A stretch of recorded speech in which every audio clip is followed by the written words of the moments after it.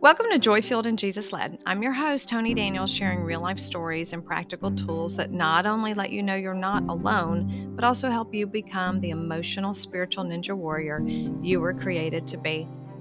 We are in a new series called Struggling to be Joy-Filled and Jesus-Led, where you're invited into conversations between me and my husband, Matt Daniels, where we explore some of these issues that can confuse me or even enrage me. These conversations are completely unplanned, where I show up with whatever's bothering me, explain the situation, and then ask Matt to help me make sense of what's going on. Matt's my sounding board.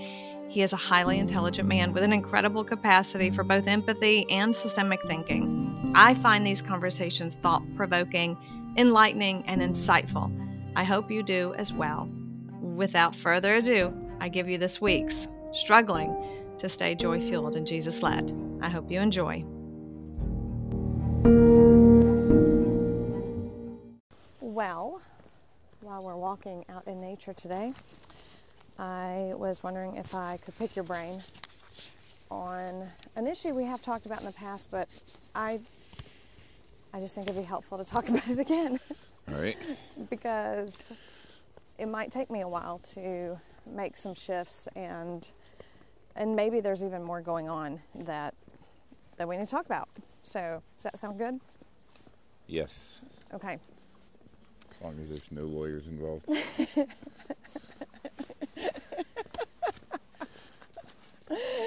Oh, too funny.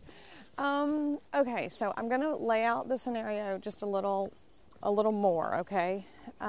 So that you can get the big picture, or not the big picture at all, but the picture of what might be irritating me.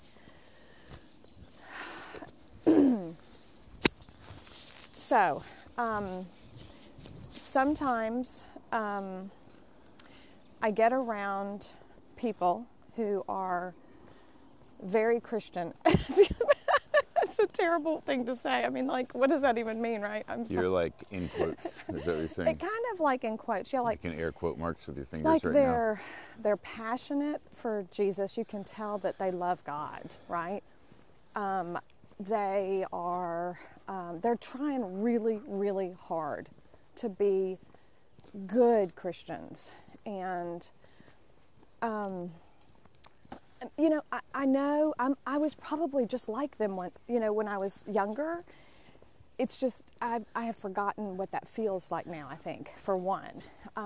There could be a part of me even rejecting that part of me that was like that. You know, I don't know. That's why we're having this conversation, right? So I'm around them, and they say things that I can't even identify with anymore. Like, it's not even like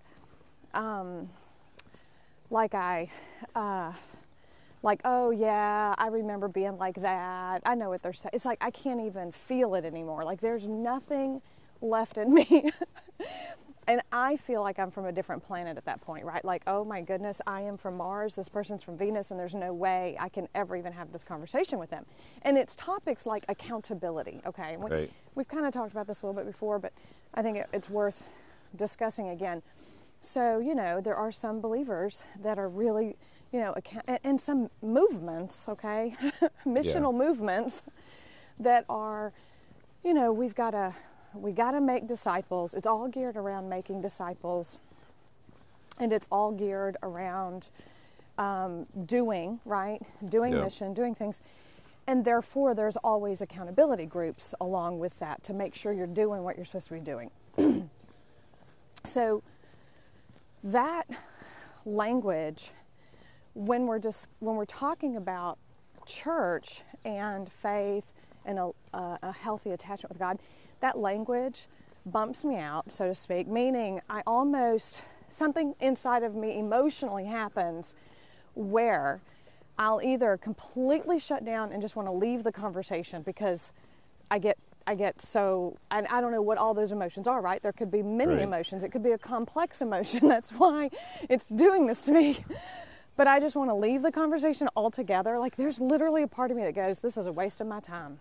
And we've talked about this before. I'm very vulnerable here because I know it's terrible to think that anybody is a waste of my time. Right. I know it's terrible. You're not saying to they think- are actually a waste of your time. Exactly. Thank you. I don't feel like the person is a waste of my time, but I feel like that conversation is just, it's going to take too much energy out of me, and they're still not going to understand what I'm trying to say when we're done.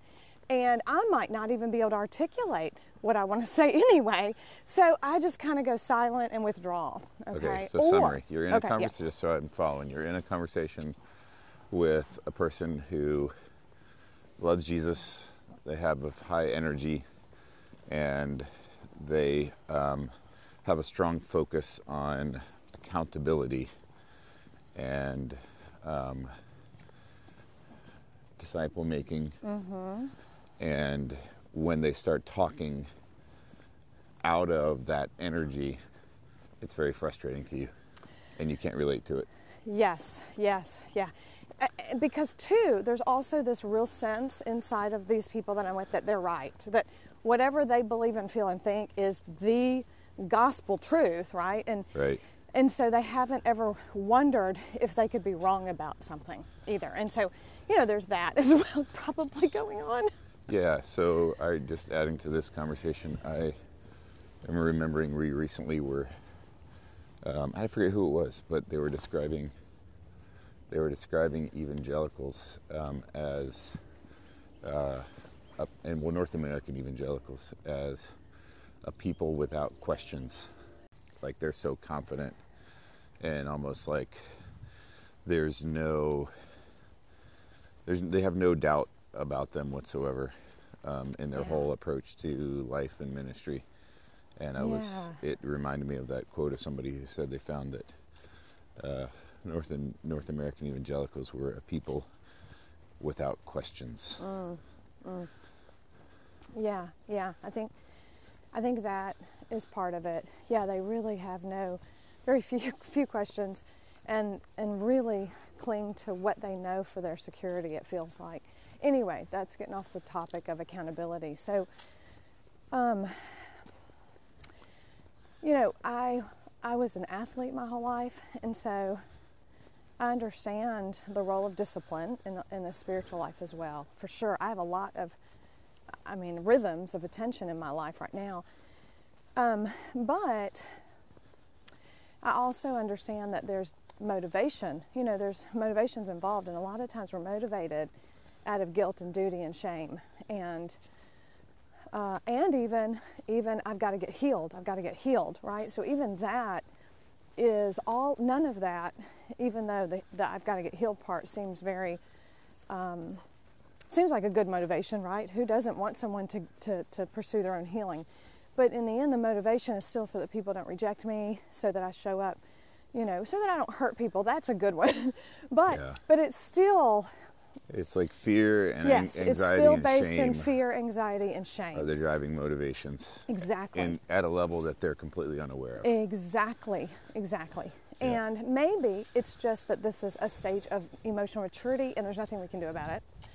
And we just need to, as elders, as older, more mature people go, that's a stage and we all go through that. And so how can I best support someone who's in it, right? Right. But the reality is I'm so far removed from that concept, especially of accountability, because I honestly never ever found it helpful. Even when I was in a stage of trying to fix myself or perform, it wasn't helpful for me. Right. And I've moved, and I think all of us have moved into a place of coaching is helpful. Coaching's helpful because in coaching we get to the motivation. We get to why you're trying to pursue whatever you're pursuing. We get to what's hindering you, because we believe that if my heart's fully alive, then I am going to naturally grow. I'm going to naturally start to move towards the things that are healthy for me. And if I'm in a community of practice that's paying attention to these healthy things, that's only going to motivate me to grow more, to be intimate with my people and with God. So that's like my framework now, but I come up against people in this other framework, and I flood a lot of times, and I don't maintain myself in those moments. So I guess that's my question for you then is, why do you think I flood? what is all that about? And then, you know, what's the bigger picture going on here that can give me some framework that might help me have compassion in those moments, or even understand that type of Christianity to a point where I can, you know, be helpful right. or just love that person no matter what, right? So yeah, you would like to have, I mean, Scripture talks about, you know, one, God gives, what does it say? God gives grace to the humble. God opposes the proud, but gives grace to the humble. You would like, when you find somebody who is in a shame-based mentality or driven to improve themselves out of an overall sense of being less than, and you're up against that, you would like to be a little more gracious. Yeah, I mean, I would love to not flood, but I know I can't. Want baby steps. I can't change my, you know, emotions necessarily. So at that point, I'm just left to, you know, calm myself, quiet myself, find Jesus really quickly. Yeah. And try to sense his feelings for that person. Well, so, you know, that's what I do. So I think it'd be helpful for me to back up a little bit and think about, you know, we can't psychoanalyze our hypothetical person. But I mean, you know, another scripture comes to my mind in Jeremiah where it talks about and the two basic differing interpretations of this, but is this whole idea of like, oh, the heart is desperately wicked, you know, who can know it? And so people that are, I think, have at base in the deepest place in their unconscious mind. Wow. I'm fundamentally flawed. I'm fundamentally broken. I have a sick heart. And they have not consistently experienced the taste of having a renewed heart, which is actually a truer truth for them, is that like, wow, I have a new heart. I have the heart of stone has been removed and the heart of flesh has been put, or the heart of, tender heart has been put in there. And then we know that heart beats with the living, breathing, interconnected relationship with God's heart. And oftentimes, I think two paradigms of Christian living is, again, I don't think people have the words for this, but I'm trying to outrun my wicked heart so that I can experience God's love. And probably another one is... well, real quick, what you're saying, so I hear you saying that one of the first paradigm shifts that has to happen is really a theological one, where we stop beating ourselves up for being sinners and even stop keeping us at the center of the whole thing anyway. I mean, because when my whole orientation is I'm utterly flawed and, you know, trying to kind of improve myself more and more and more and more. If that's my orientation, then I'm still the center of my world, which is crazy, but it's true. Whereas what I hear you saying is, so to be able to shift into a paradigm where we say, no, God was glad to be with me even when I was in sin. So yes, I am utterly flawed, but God was glad to be with me even when I was in sin.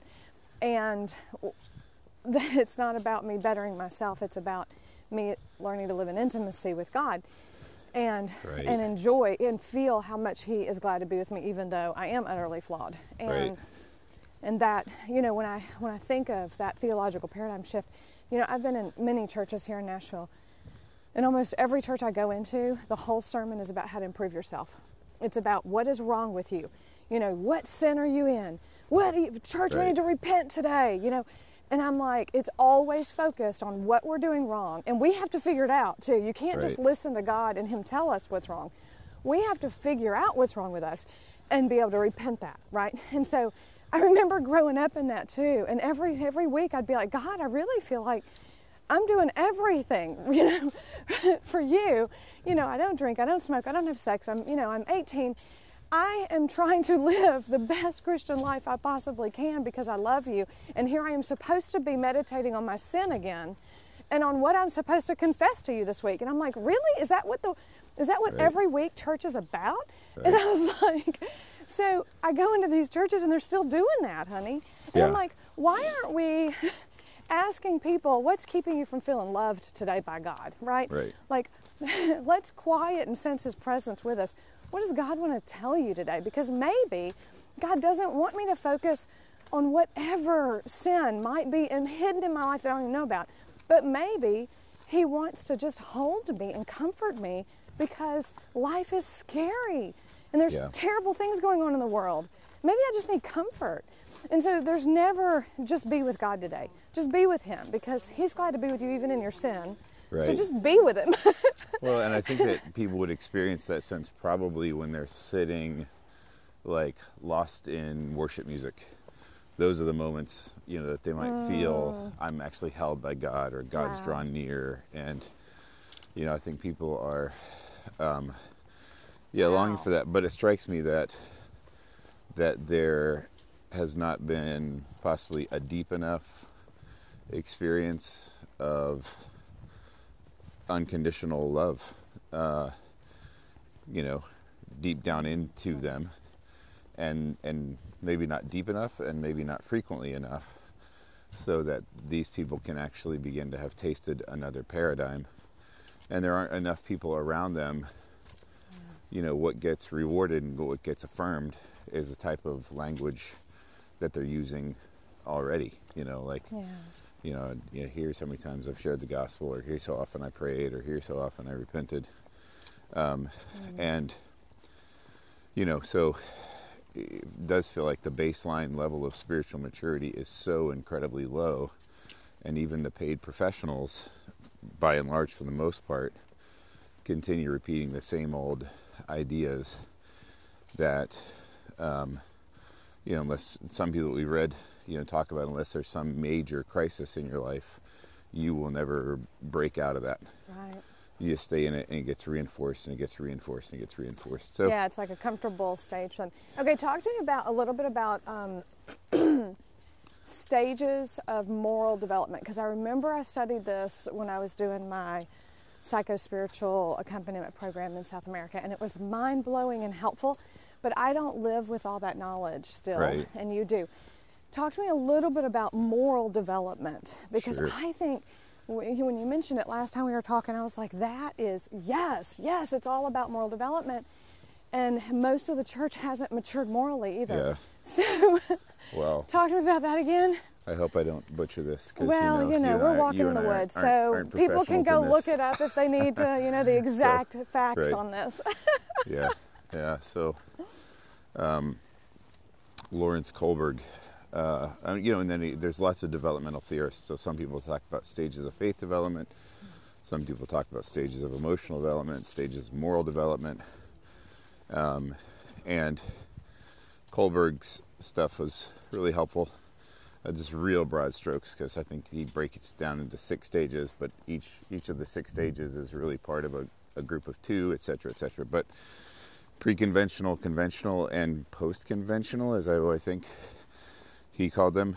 And in the pre-conventional stage, your key motivation is basically just to seek pleasure and avoid pain. In the pre-conventional? Pre-conventional, okay. Mm-hmm. Yeah. Seek pleasure and avoid pain. Okay. And in the conventional, it's wow. follow the rules because that's the right thing to do. Wow. So you behave, your behavior in the first stage, pre-conventional, is very much like an infant, seek pleasure, Toddler. avoid pain. And you see that in adults. Or a dog. Yeah. But like Sorry.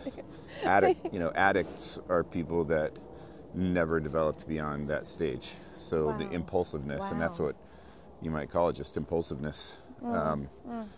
And so then... So someone who hasn't tamed their impulses yet is basically still in a pre-conventional stage of moral development. Yeah. You're just jerked around by whatever stimulates you in the moment, and you want to feel better. Wow.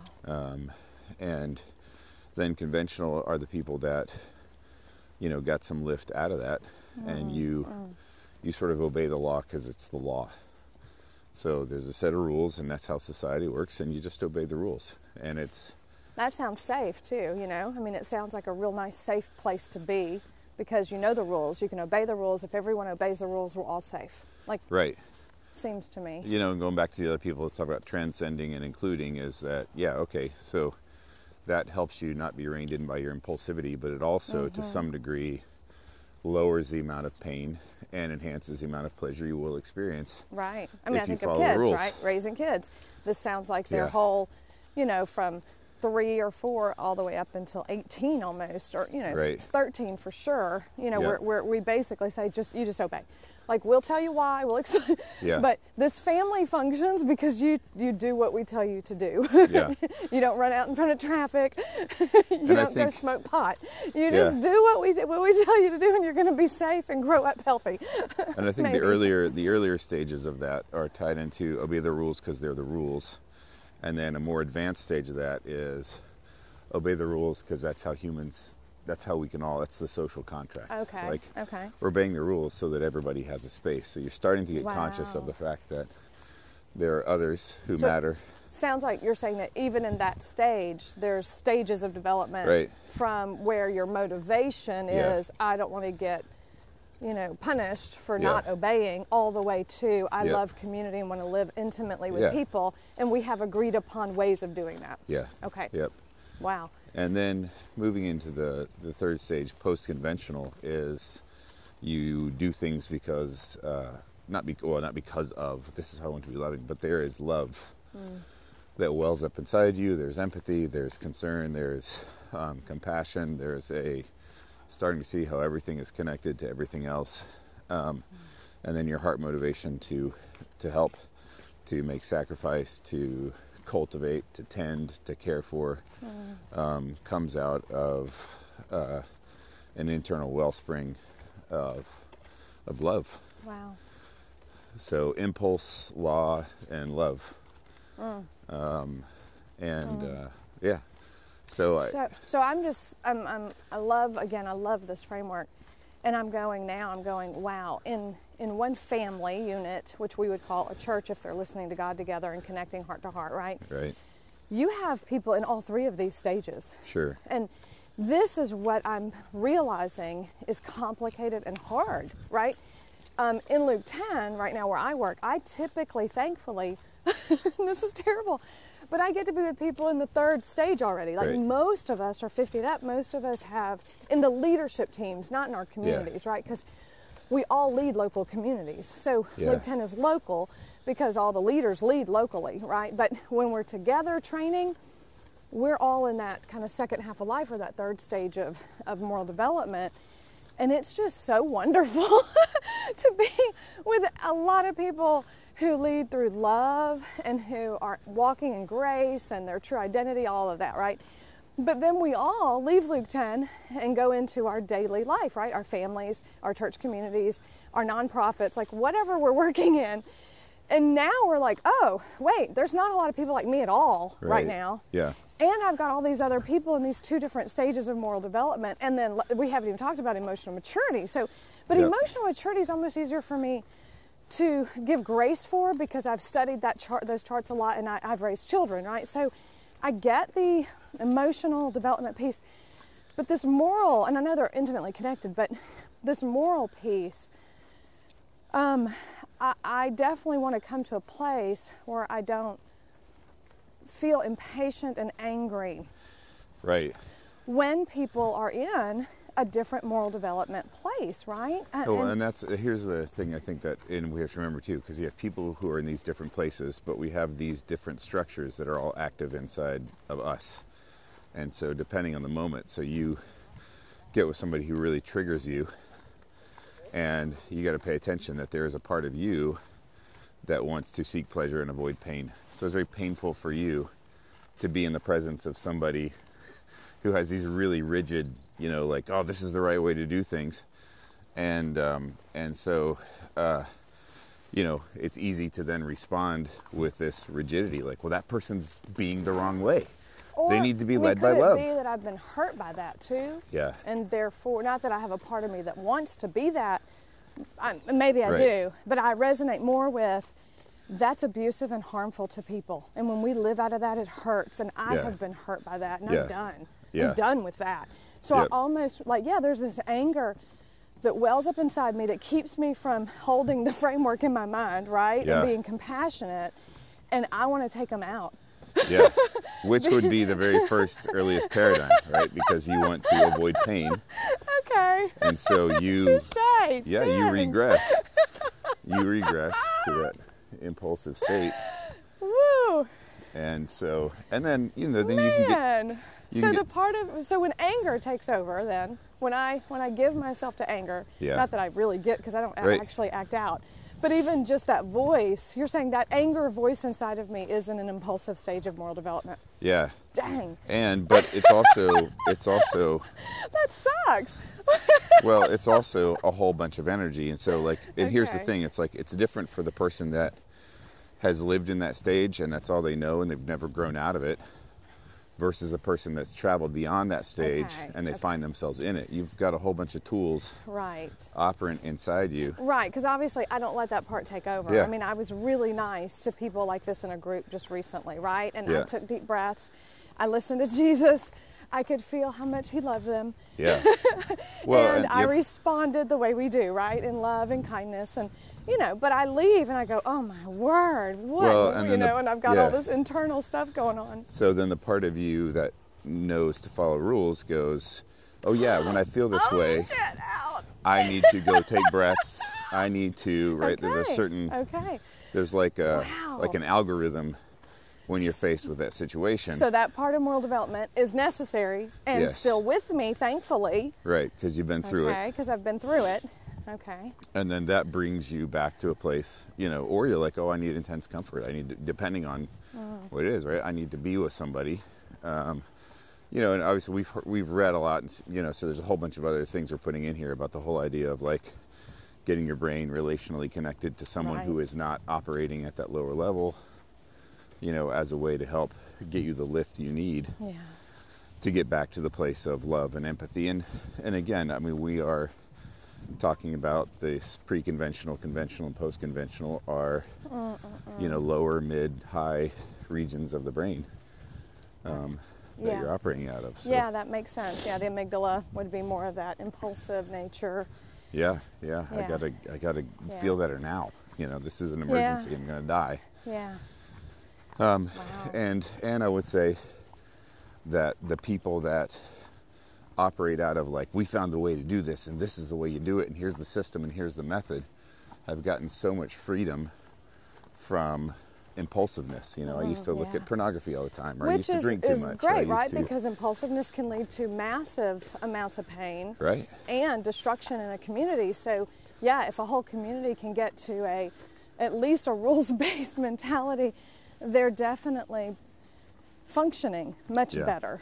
Yeah. And so I can validate how important that is, and I can appreciate what it brought to the people of God, right, in our communities.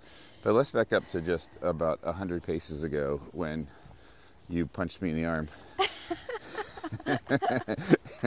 And you're like, dang, because I was like, it takes you back to the impulsive stage, because the big question here isn't understanding people's psyche. We're focusing on why do you flood. Yeah, I was totally thinking about that.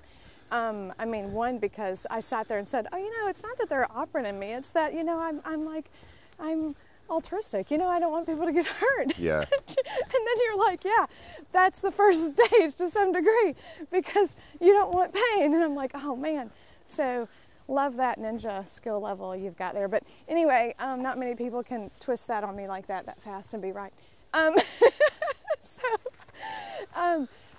So what I was thinking about that is I'm like, okay, so now that I know that, or I can see that part of me a little differently, because one, I do want to validate the good that anger part of me has, right? That anger part of me wants the body of Christ to mature into love. Yeah. I am passionate about that. It is a heart passion of mine because of my heart pain, obviously. Yep. So it is a deep passion. So I don't want to shame that angry part of me or try to even make it go away or even go, man, you're immature. You know, I want to go, thank you for loving the body of Christ the way you do. And I think when I get quiet and I'm with God, that's what I sense from him, right? I sense him just loving that anger, because he's like, yeah, it has done a lot of damage in the world. Immaturity just in general has done a lot of damage in the world. Legalistic, functional deism, legalism, all these things have hurt and hindered his body.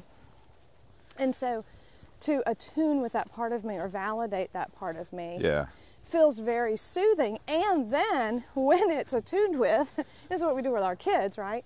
Connect and redirect, I think is what Siegel says. So, I can connect with it that way. And I can say, and you're really impulsive right now, aren't you? Like, you could take this person out, couldn't you? Like, that's how angry you are. And we're going to ask you to, we're all of us, or all the parts of me that are more mature are going to come around you and use this anger for good. Thank you for this tremendous release of energy you've given me to work on this problem from a post-conventional lens. Exactly. And thankfully in the moment, like you said, I have my rules-based person that can pull that impulsivity into, we're going to follow your outline, Toni. When I'm facilitating, for example, and it comes up in a group, we have ways of dealing with this in Luke 10. We have a very specific culture, very specific DNA that we use to protect everyone on the call, especially from the facilitator. So if I lean on those rules, or no, they're not really rules, but if I lean on that outline, then that outline is going to protect those people from me, because I'm going to follow it, right? Yep. And it did beautifully. It worked beautifully in a moment where I needed some rules because I was disintegrating. That's good. And so I can thank that part of me too, and that structure that we have in place, because some people hate structure, right? Right. We have people. This could be another conversation, but let's dip our toes into it. A whole different conversation, man. We got people in Luke 10 that hate the fact that we ask them to learn an outline. They hate the fact that we have ways that we approach, how to handle heavy emotions. Especially if they're trying to escape a rules-based faith. And part of what draws them is like, wow, I know there's something out there other than just go to church, read the Bible, and now they're training.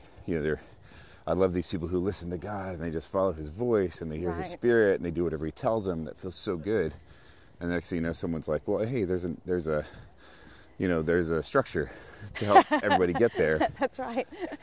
And they hate it. And you're usually saying, think we're trying to control them.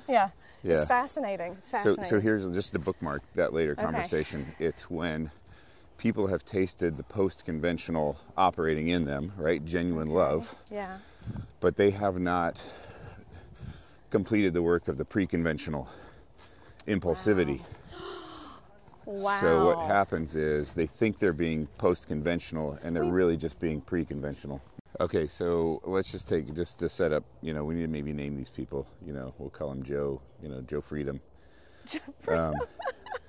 Joe Freedom is really attracted to Luke 10 because somebody finally is playing at a level he wants to play. Like he's stifled by all the rules of go to church, get people to come, build the next program, and he has a taste of the Spirit and learns to listen to God, experiences deep healing. He's dipping his toes into a whole different way of walking the faith life, which is very Spirit-led.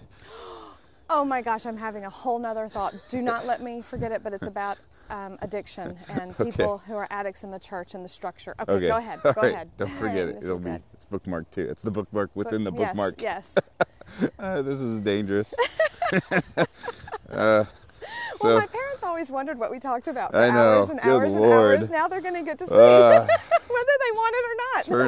Turn off the podcast now and save yourselves.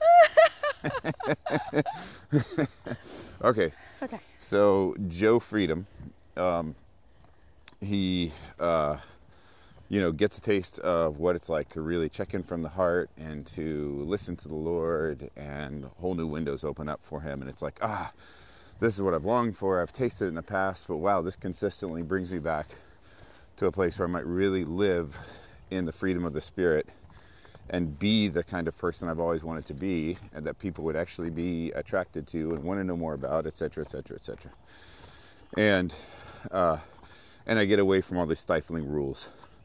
So he's beginning to enter a post-conventional stage of operating and escape a conventional rules-based, and yet Joe Freedom still has an impulsive, pre-conventional hardware operating inside his mind-body system. So let's just get real honest and open here. He might still have a porn addiction. Yeah, let's say or just once a year even look at porn. I mean, there's still some impulsivity that takes over on occasion. Eats too much. Eats too much. Oh yeah, you well, can't, there you go. that's me. Eats too much. Eats the wrong things. Crap, I'm describing myself. Drinks a little when he shouldn't. Probably works too much. Yeah. Maybe he's in too many church activities and ignoring his family and himself. Right. I mean, it could look that innocent, right? Yep. So then, he or she. We're saying he because you picked Joe, but I mean, Joanna. I don't want to be Freedom. Sexist here. It involves all of us. Okay. Not just men. Then they get into a place. Wow. I mean, this is very specific. Okay, I'm trying to track. So you're saying that these people, they've kind of moved through. They moved through the rules base, but not enough. You're saying not enough to actually get fully out of the impulsive stage. So they've been in it and they've seen maybe the negative sides of it, and now they're rushing into a post-conventional freedom. Let's live by love. I love it. I'm drawn to that. Yes, that's the way of God. Like there's healthy parts of them that even see that's where we're headed, and they want to live into that. Yeah. But there's still some impulsivity in them, and therefore they want to reject the rules because they didn't really do that maturing work while they were in that stage. Is that kind of what you're saying? Yeah. Okay. No, that's right. So you can tell that then when, a person who gets into a post-conventional love led mindset can appreciate the proper place for rules and structure. And they actually get it, like discipline equals freedom is the idea. But discipline is never the goal. And whenever their discipline lapses because of their impulsivity, they're so soft and gentle on themselves. Wow, okay. Right? And then they can come back to a place where they're led by love. Wow. But a person who, gets into this real dynamic experience of hearing God's voice, and wow, I want all that freedom, I want it. And you're like, okay, well, why don't you work on appreciation exercises? Or why don't you, exactly. I don't want to do that. That stifles me. Oh my gosh, how many times have I heard that? Yeah, or why do we have to follow the outline? I just want to do it on my own. And so at that moment, I just felt God leading me to do da-da-da-da. Could easily be confusing post-conventional for pre-conventional. Listening to God with impulsivity instead. Yeah. And might I add, that's why so many people are scared to death of a community that listens to God. Right. Because in unhealthy situations, people are in impulsivity but claiming the name of God to it. Oh my gosh. Yeah, that makes sense. Okay, can I go on my rabbit trail real quick? Yeah. Okay. So, as I was talking back a little while ago about how difficult, it must be to be in a church where you have all three of these happening, in all your congregants. But also a house church where you definitely have all three of it functioning because you've got different ages right there in your house church probably, or your house, your home, right? Your business. Goodness, you go to work and you work with people in all these. Yep. So part of me, I just realized, the church just segregates them out.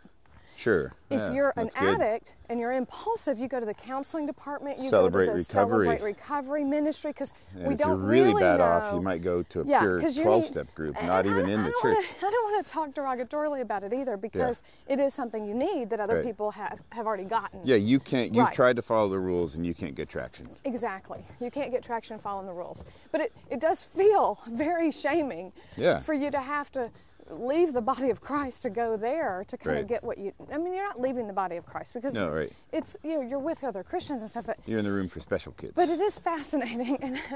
And I'm not sure, I guess the elders, not elders, but the ones who are post-conventional kind of just leave the church, it seems like, because unless that body can grow beyond its rules-based, pastor-centered, guilt-driven, duty-based, rules mentality, then anyone who matures beyond a conventional morality is going to save their faith, they're going to have to leave, because that is not all of God. Right. What Usually God's called us to. usually there's a season of leaving. Yeah. Oh yeah. And this is where we get into that whole first half of life, second half of life. And if we wanted to overlap that, Wow.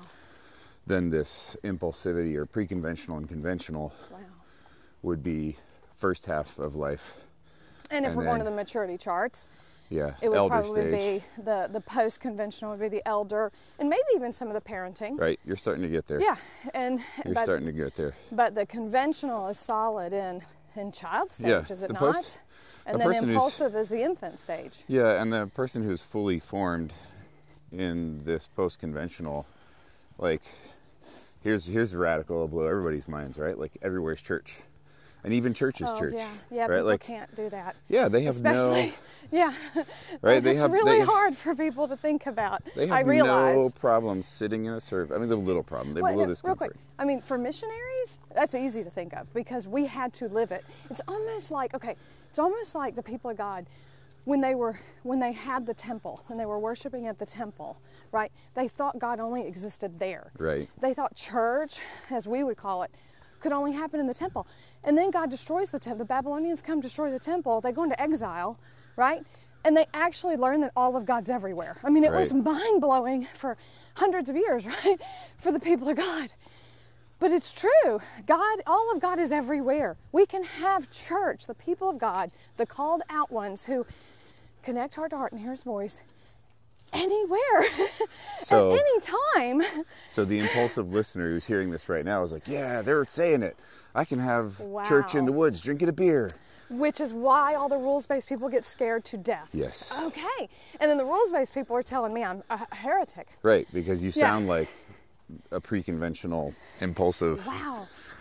And so maturity then means we start to, get soft and gentle and invite people into new realities. But we're like, yeah, you start to say, wow, what a great gift, organized, structured religion is to help people move, out of pre-conventional into conventional and through.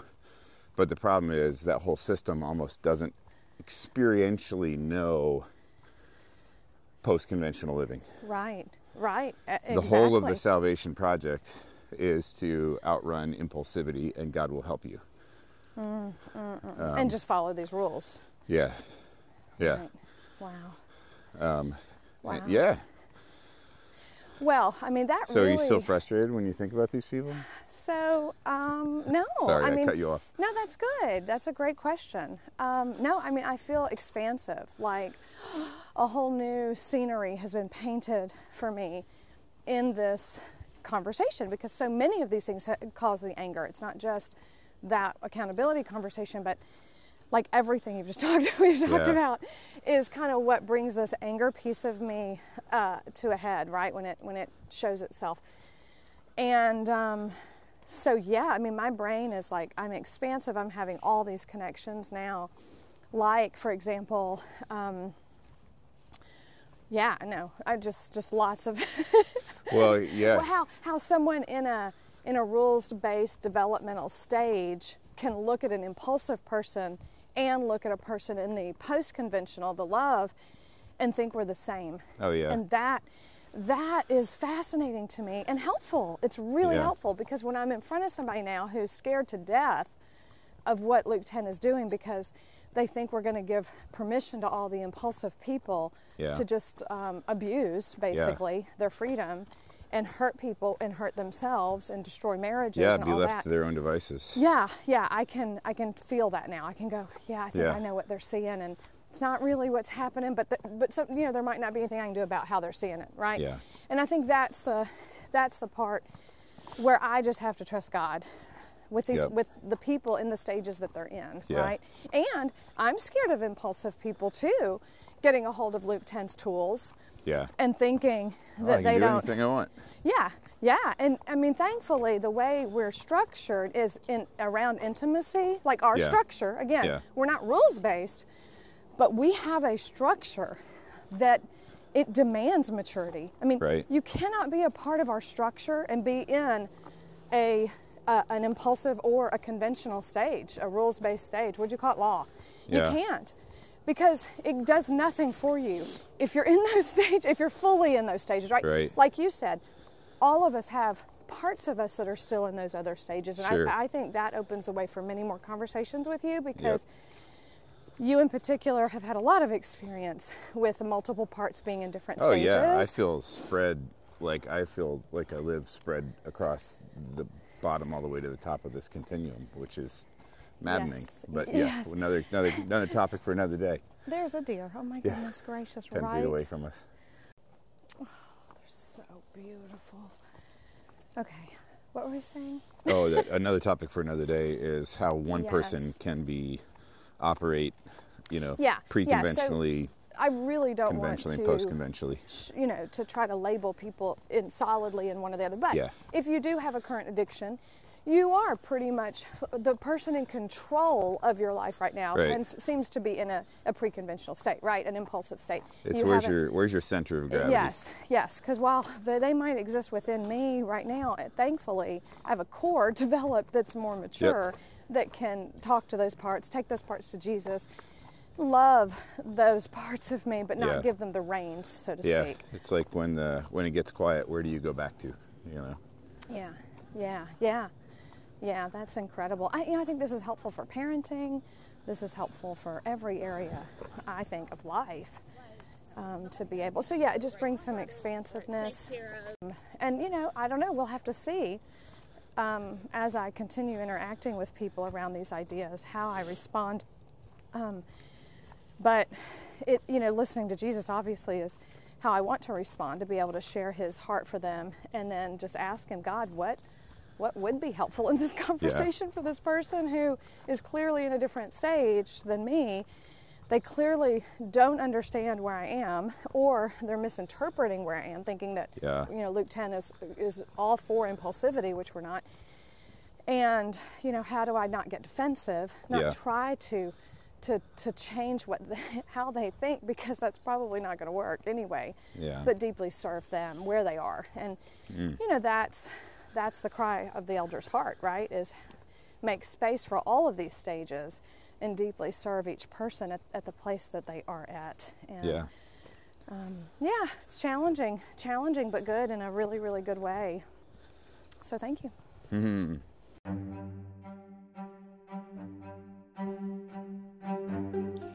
Thank you for listening to this week's Struggling to Be Joy-Filled and Jesus-Led. Stay tuned for part 2 next week, where Matt and I explore the different ways impulsivity shows up in each one of us, and when impulsivity is actually a sign of healthy moral development. Until next time.